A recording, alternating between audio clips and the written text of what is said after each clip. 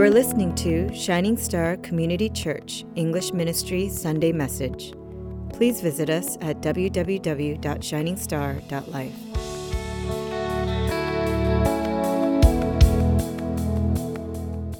I want to read from 1 Corinthians 16:13 just one more time, but I also want you guys to have a bookmark on 2 Samuel chapter 23 too.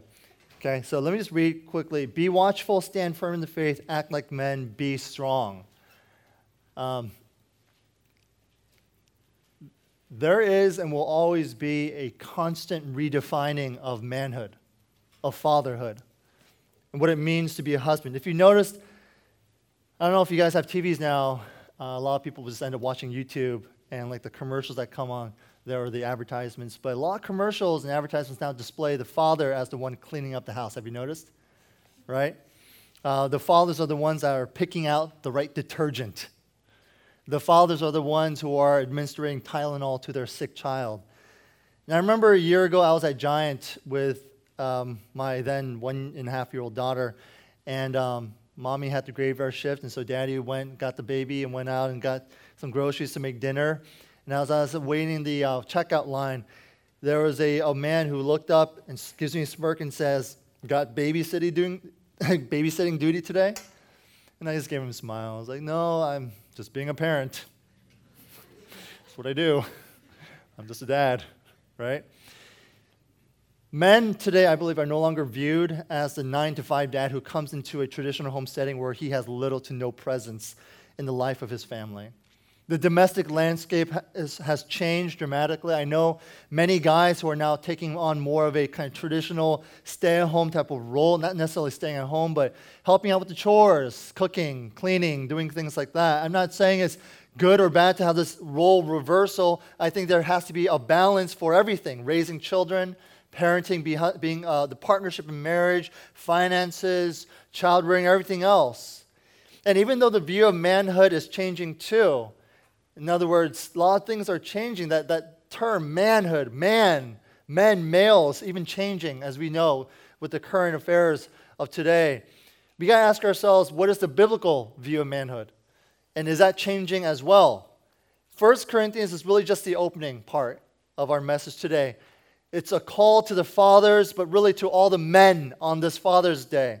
However, my sermon will be based out of 2 Samuel chapter 23, so just have your bookmarked that section, and I'll be reading it throughout the rest of my sermon. Now, I've chosen not to read through 2 Samuel 23 for practical reasons. It's simply a bit too long right now.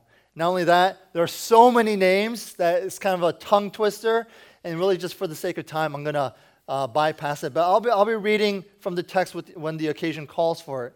Now, as you know, I've always spoken on a sermon series, right? We spent 2 years on Romans and everything. I remember Jesse telling me a week ago, I felt kind of bad. It sounds terrible. I felt kind of bad, extending the series for 2 years, right? Because it's such a long journey. Bad in that sense. I think it was just so meaty and so great. I loved it. So I really don't care what you guys think. But ultimately, it was great, right? I loved it. But it was long. But then Jesse told me that John Piper spent 8 years on the book of Romans. So I feel a lot better.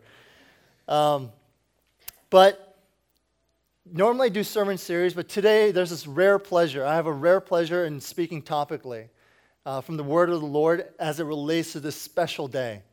Now, Father's Day. If you see a dad near you, or a soon-to-be dad, or a guy who just got married, or just a guy who wants to get married one day and have kids, turn to them and say, "Happy Father's Day."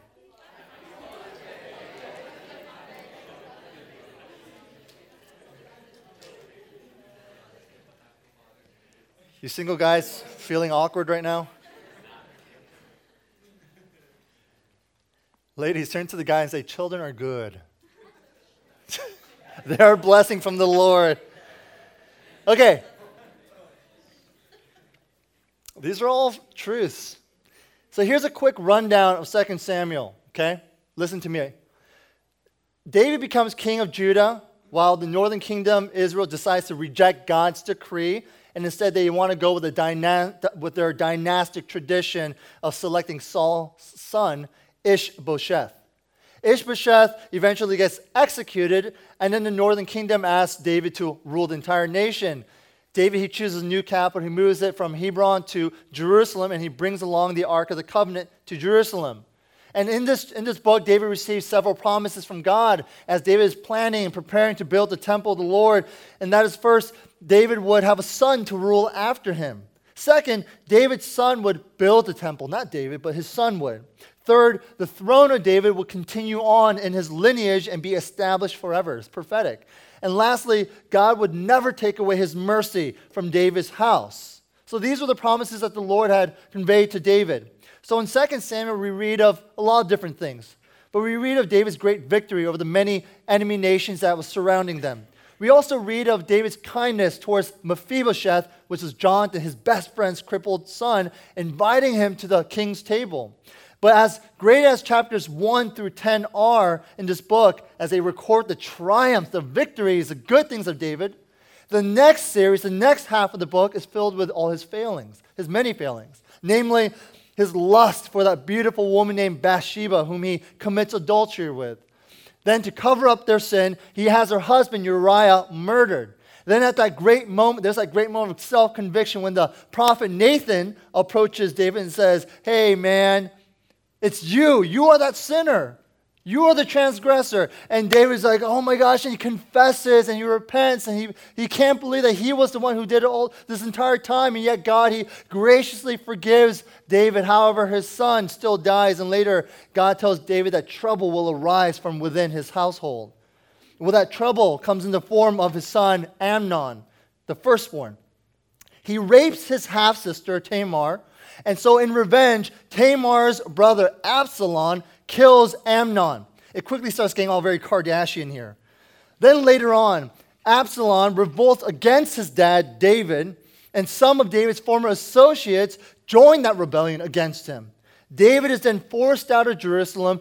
Absalom sets himself up as king, but only for a short while as he gets overthrown and killed, which, by the way, David, he never sanctioned. Because after the death, when he found out his son died, he grieved and he mourned over the death of his son. And the men of Israel all of a sudden started threatening David again that they're going to split from Judah. And so David, he's trying to go around putting fires out, trying to suppress another uprising. Then in chapter 21, a 3-year famine ravages the land. And in chapter 22, David, he writes a psalm, a song to praise the Lord for saving him from all these enemies. And now in chapter 23, David begins to express faith in the Davidic covenant that the Lord had made with him. And now we come here to the record of the brave men who stood by David at the time of 1 Samuel chapter 22 when Saul was chasing after David to kill him.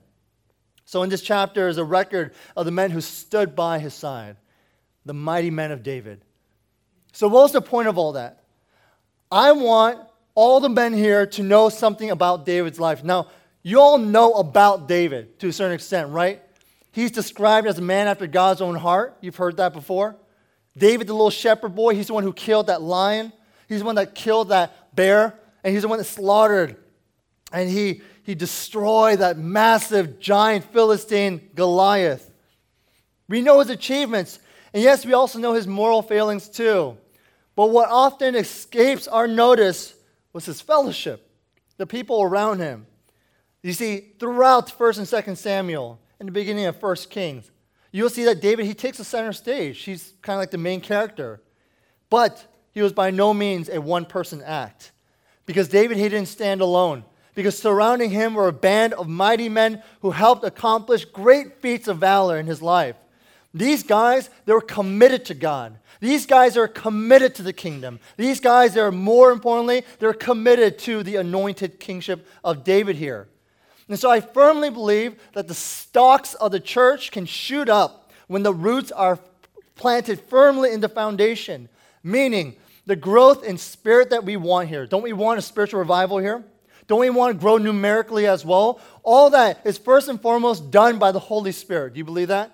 It's done by God. We can't go around, we can go ahead and send out flyers and do all that stuff, but it's God who raises up men and women of faith. It's God who will raise our church numbers up as well. But what I've also learned is that the Holy Spirit often works through the strength of a few members who are willing to stand firm, act as the core group, and be the ones who help grow, support, and minister to the rest of the congregation. And soon, that minister to congregation begins to minister to others, and on it goes. But it always starts with a few. Turn to your neighbor and say, be the few. So to the men here, you are leaders of this church. Ladies, turn to your guy next to you and say, you are a leader of this church. Okay, so you have to say it without laughing, because then it loses effect, okay? You're a leader of the church, right? No, look at them. Not seductively, but look at them and say, you are a leader of the church, man. Okay. If God wants to accomplish a great work among us, then He wants to raise up a band of mighty warrior men in our midst who can do great things for God. Now, by saying mighty men, I'm not just trying to exclude the women, but simply emphasize the need for strong men of faith. Not only that, we know the Bible teaches equality in sexes before the eyes of God. Man or woman, female, male, God views you equally. He loves you. He cherishes you. He lavishes grace upon you. And so, but the New Testament, we know, makes it clear that God also, as much as He loves you equally, He has different desires for men and women in spiritual leadership. That He has designated men to be the spiritual leaders in both the home and the church. And the church, this church today, it needs mighty men like those who surrounded King David. Amen? So today I have a couple points I'd like to talk about and what kind of attribute or character a mighty man of faith should have. And this is it. The first one, we need to have men who are drawn to the king, who are attracted to the king.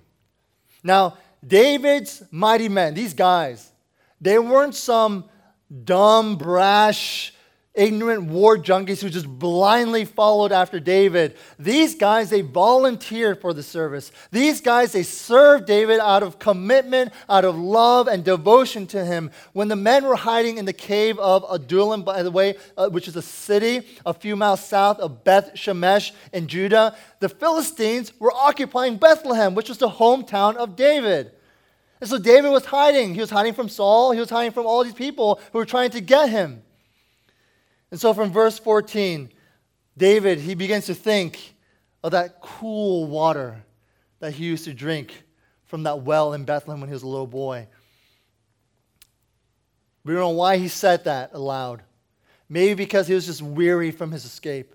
Maybe because he was just fatigued and from all that mental, emotional, and spiritual, physical duress. But David, he thinks out loud. He goes, man, if someone could just get me some of that cool water from that well in Bethlehem, that well that I used to drink from when I was a boy, man, that would be so good.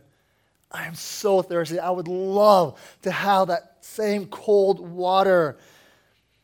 Now, it wasn't a command that David was making to his guys. Because David, he's not someone who would send anyone on a fool's errand, considering how difficult circumstances were, how everyone's being hunted. But nonetheless, he does say aloud his cravings. You know what happens in marriage? Husbands and wives are constantly giving each other's clues, especially wives. By the way, I want to tell you, it's difficult as a guy sometimes to decipher what our women want sometimes. My wife, she's 7 months pregnant, and so she gets cravings. These cravings often happen at night when I'm with her. Probably just a coincidence, right? She'll say, man, I'd really love some pound cake, but I can't because I don't want to gain too much weight. So I'm thinking, if I get it, she might get mad at me for contributing to her weight gain. But if I don't get it, I'm the guy who didn't get his poor pregnant wife the pound cake she really wanted. Well, by that time, it was close to midnight. So fortunately, as hungry as she was also exhausted. So she eventually passes out. I'm like, yes, okay. Well, the next day, I get a grocery list via text, and I notice there's no mention of pound cake, but I've listened. Because I'm a good guy. I've listened. And so I'll buy whatever's on the list, as well as not just 1, but 2 pound cakes. to satisfy my beautiful wife's cravings. I come home, she sees the cake, and I'm a hero. And so the way I imagine this moment in the cave is that David is surrounded by men who just absolutely love and adore him. And these men, they listen for a hint, for something to please their king. Anything. What would you have me do for you? How can I serve you? I want to do everything for you, Jesus. I want to do everything for you, my king. But these men were saying, David, the anointed king, I'll do anything for you. And so the three men, they slip away after hearing this. And they brought back the precious gift of that water to David. And man, King David, he was so touched. He couldn't even drink the water. Instead, he poured it out to the Lord as an offering. He poured it out to the Lord as a sacrifice. And according to verses 16, 17, it says, but he would not drink of it. He poured it out to the Lord and said, far be it from me, O Lord, that I should do this. Shall I drink the blood of the men who went at the risk of their lives? Therefore, he would not drink it. You see, David acknowledged the amazing courage and devotion of these men. And he had this utmost appreciation for their love.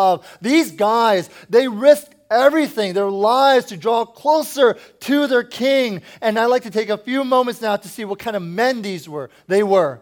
So looking through the passage, you'll notice that all these men, they were not cut from the same cloth.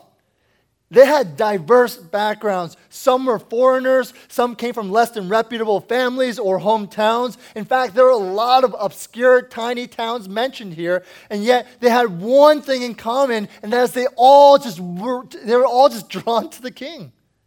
They all just wanted the king.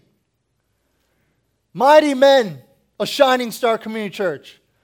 You may have a Harvard degree or just a high school diploma. You may earn 6 figures or barely make more than minimum wage. You may come from a multi-generational Christian family, or perhaps you're the first believer in your family. But when it comes to serving our King Jesus, get this, he has chosen us. He has chosen you. He has captured our hearts purely by his grace, and so we love him. We love him. And so doing so, we are able to love one another no matter how different our backgrounds may be. And because of his love, we're called to draw near to him. Brothers, I want to encourage and challenge you. Don't let your background stop you from pursuing your king. Don't let your background saying, I am not good enough. I am not worthy enough. I have too many mistakes. I haven't made too many moral failures in my life, from pursuing one another in grace, from pursuing our king. Secondly, a lot of these men, they had messed up backgrounds.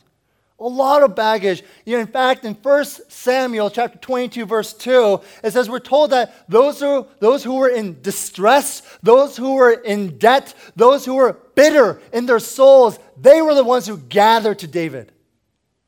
The ones who were in distress, the ones who were in debt, the ones who were bitter in their souls. Man, don't we often use our past to somehow dictate and determine our future?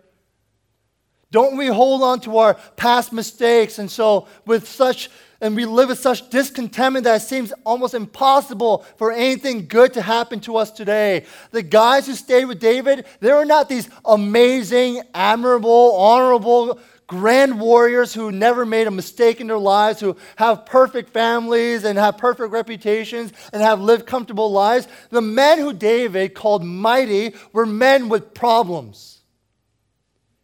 The men whom David called my mighty warriors were the guys who had past to overcome, with sin addictions that they need to overcome. They came from broken families. They may even had a broken marriage. They had anger issues. They had emotional issues. They had physical issues. They had spiritual baggage. And yet, what did David do? He accepts them. He says, come, be with me. He accepts them and he trained them to become the most loyal, to be the most powerful and most faithful fighting warriors have ever served their king. And that's what Christ is calling us to do today. To the men, rise up. Rise up, he says. The Lord, He accepts you, and He wants to train you, and He wants to disciple you, and He wants to lead you. Brothers, the Lord doesn't require you to solve all your problems. Oh, Pastor David, I'll get right with the Lord. I'll get right in leadership. I'll go ahead and enter ministry once I get all my problems solved, once I get my affairs straightened out, once I complete all that's on my agenda, when I get married first and have kids first and make a decent income first and buy a nice car first and buy a home first and fix all my debt and pay off all my loans before I come to Him and I say no. He wants and accepts those in distress, those in debt, those who are discontent, because what Christ does is that He molds us. Just as the potter molds the clay, so He molds you and I, our brothers, for a cause, for a greater divine purpose. Do you know why we as men get so frustrated? Even if you're making good money, even if you're driving a nice car, even if you got that girl of your dreams, even if your things are going well, you got a nice wardrobe and all that stuff, despite our great and many accomplishments and our degrees, it's because we have not given ourselves over to Christ. And until we do, we are nothing but just a lump of clay. Just a lump, no purpose, unshaped, unrefined. You know, it's funny, there's a little clay paint store near my home where Grace will usually take my daughter, and one time I went with her, and I saw you had to make your thing out of clay there. And my daughter, she's 2, right? So she's like, making like no change whatsoever to that mold. And I'm like, oh, and she's like, I'm like, what is? She's like, cup. I'm like, you can't really do anything with that. And I go, okay, how about this? Let me change it. She's like, no. And she changes it back to, again, nothing. Right?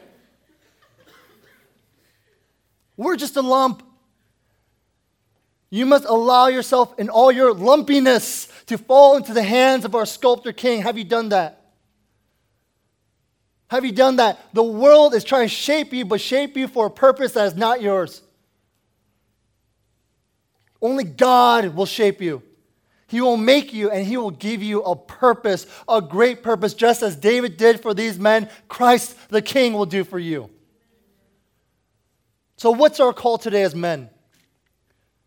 We as men, we need to commit to our King. Amen? These mighty men have always had one ear to their King. They were so sensitive to David's voice that when they heard that he wanted some water, a very specific water too, they immediately got it. I wonder, where's your ear turned to? Who are you listening to right now? Are you stretching and craning your neck to hear more from God? I need to know what you have to say to me today. I need your instructions, Lord. I need your guidance. Speak to me. Or are you more craning and stretching your neck to hear words from your family members, your boss, your coworkers, and the world? Let's get practical here. Are you even doing your quiet time? Now, this isn't some elementary Sunday school talk right now. This is a life source for us. Without God's word to lead us, instruct us, we become this aimless shell of a man. The word of God is good, and it replenishes our soul. His word is true, and allows us to discern with wisdom what is right and what is wrong. And His word gives life as it leads men to know their Creator God and the Savior who bore our sins. Are you listening to the Lord?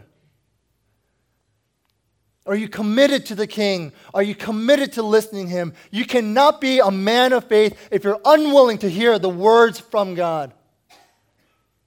You see, because being a mighty man of the King is about obedience. And so even if you're unsure and you have absolutely no idea what God's will for is in your life, you must still obey the word of God. And like David, Jesus was rejected by His people. Like David, Jesus was the anointed one. Are you committing to the King today? Jesus is King. Amen? And if He is the King of your life, we must follow Him to the ends of the world, including the valleys and the caves of our lives. Mighty men of faith, I challenge you all to fight for the cause of God's kingdom. There is no greater purpose. There is no greater challenge. There is no greater privilege than to be used by God for His amazing plans. And He's got a plan for you. What is God's cause? It's to know Him and to make Him known. It is to glorify Him and to immerse ourselves in His glory. Are you loving and pouring out your heart to the Lord today? And are you receiving His love? Are you reaching out to the people in your life so that they also would know Christ? You see, mighty men of God, the God who saved us, has saved us so that He can send us. How are you serving His purpose? How are you glorifying Him today? As a husband, as a father, as a grandparent, as a student, as an employee, as an employer, as a man, how are we glorifying, fighting for His kingdom, for His cause today? Well, Pastor David, you see, I don't need God. I don't need His word to be that good guy, to be that good father or good husband. And you're right, you don't. I know plenty of non-believing men who are exemplary fathers and husbands. I know of atheists who are so good that they would take the shirt off their own back to help another person out. So no, I guess you don't need God to be a good dad or husband. But here's why we do need God. Because without God, no matter how morally outstanding we might be, we will all serve either the true God or a false one. So as a father or as a husband, we will then be striving towards truth or striving towards lies. We will be either equipping our children and leading our wives to either the wonders of God's amazing grace or to the condemning cycles of the sinful world. You have one of two choices. You may be there for them on their first Little League baseball game, but if that's all you're teaching, that you'll be there for them, then you're already setting them up for failure. Because ultimately, we're not God, and we do not possess the power to save. You know, the other day, I took my dog out for a quick potty break. Knowing that my daughter was home alone, I quickly tried to come back. And when I came back, I heard her crying and screaming, "Appa, Appa, Daddy, Daddy, where are you?" It was so pitiful, so sad. "Daddy, Daddy, where are you?" She had apparently gone outside, but unable to find me. She went back in. She threw her shoes off before she went inside because she's Asian. And then she went downstairs hoping to find me, but not seeing me anywhere. She got all frantic to the point where she began to panic. And so I heard her screaming, crying, "Daddy, Daddy, where are you?" And so when I got in, I yelled, "Ada, Daddy's here. Come upstairs. Come here." And I could hear her muffled crying as she slowly walked up the stairs. And she came to the top. And I picked her up and wiped her tears away. And I said, "Were you scared?" And she said, "Yes." And so, "Well, Daddy's here." And so she gave me this big hug, wrapped her little arms around my neck. But then it dawned on me that this is an opportunity. And I need to tell her an important truth at that moment. I said, "Ada, look at me." And so with her tear-stained, puffy face, she looks up. And I told her, "Were you afraid?" "Yes." "You know God is with you." "You know that?" "Yes." I don't know if she really got that. And I said, "Ada, what did God make?" She said, "Moon." I go, "That's right." "And the stars?" "Did God make mommy?" "Yes." "Did God make daddy?" "Yes." "What did God make?" "God made everything." I said, "That's right. God made you too." And so I said, when you're afraid, you pray to God. He will never leave you. You see, I don't need God to be a better dad to my daughter. But I sure as heck need God for my daughter. Just as I need God for my salvation and my purpose, so does she. Christ has not come to make us better people. He has come to make us alive, and that is my greatest hope for my daughter. And I pray that I become a mighty man who will lead her to that glorious truth, that father will never leave her, that father will give her life, and has the power to overcome the sins in her life, to overcome the temptations and the wickedness, and he will give her eternity with him. Do you know why these men stuck by their kings? Because they knew he was their king. He was the anointed one. He was the one whom God had chosen. Our greatest privilege and joy is to do just that. Serve the one who was rejected as David was. Serve the one who was anointed as David was. We need to be mighty men of Christ of this church. Men who will not just lead exemplary lives, but men who point others to the King. And so I pray that we as men, from our homes, to our churches and our fellowship and our small groups like Adullam, the cave, where we as men from all walks of life, from diverse backgrounds, from baggage to baggage to baggage, that we would all understand, you see, Christ has chosen you. And so we can come together and we can serve our anointed, our amazing King Jesus. Mighty men, will you rise up? A shining star, will you rise up and lead this church? Lead your families. Lead one another. This is your duty. This is your call. Amen? Let's pray. Lord, we thank you for your truth and for your word. God, it is challenging. It was challenging for me to even write it.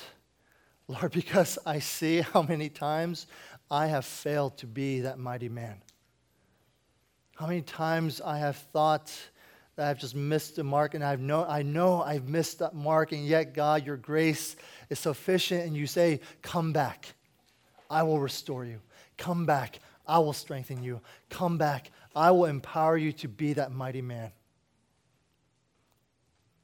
For it is not by my strength, it is not by my might that I succeed in this life, but it is by the power of the Holy Spirit.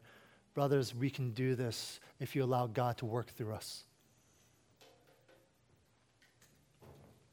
And to the sisters here, don't think this message doesn't apply to you. Who's the one leading? It's the men. And if you don't see that, then pray that they would grow and mature and become the mighty man of faith who will lead. Pray for your brothers. Pray for your husbands. Oh, dear Lord, please pray for your husbands. Pray for the fathers.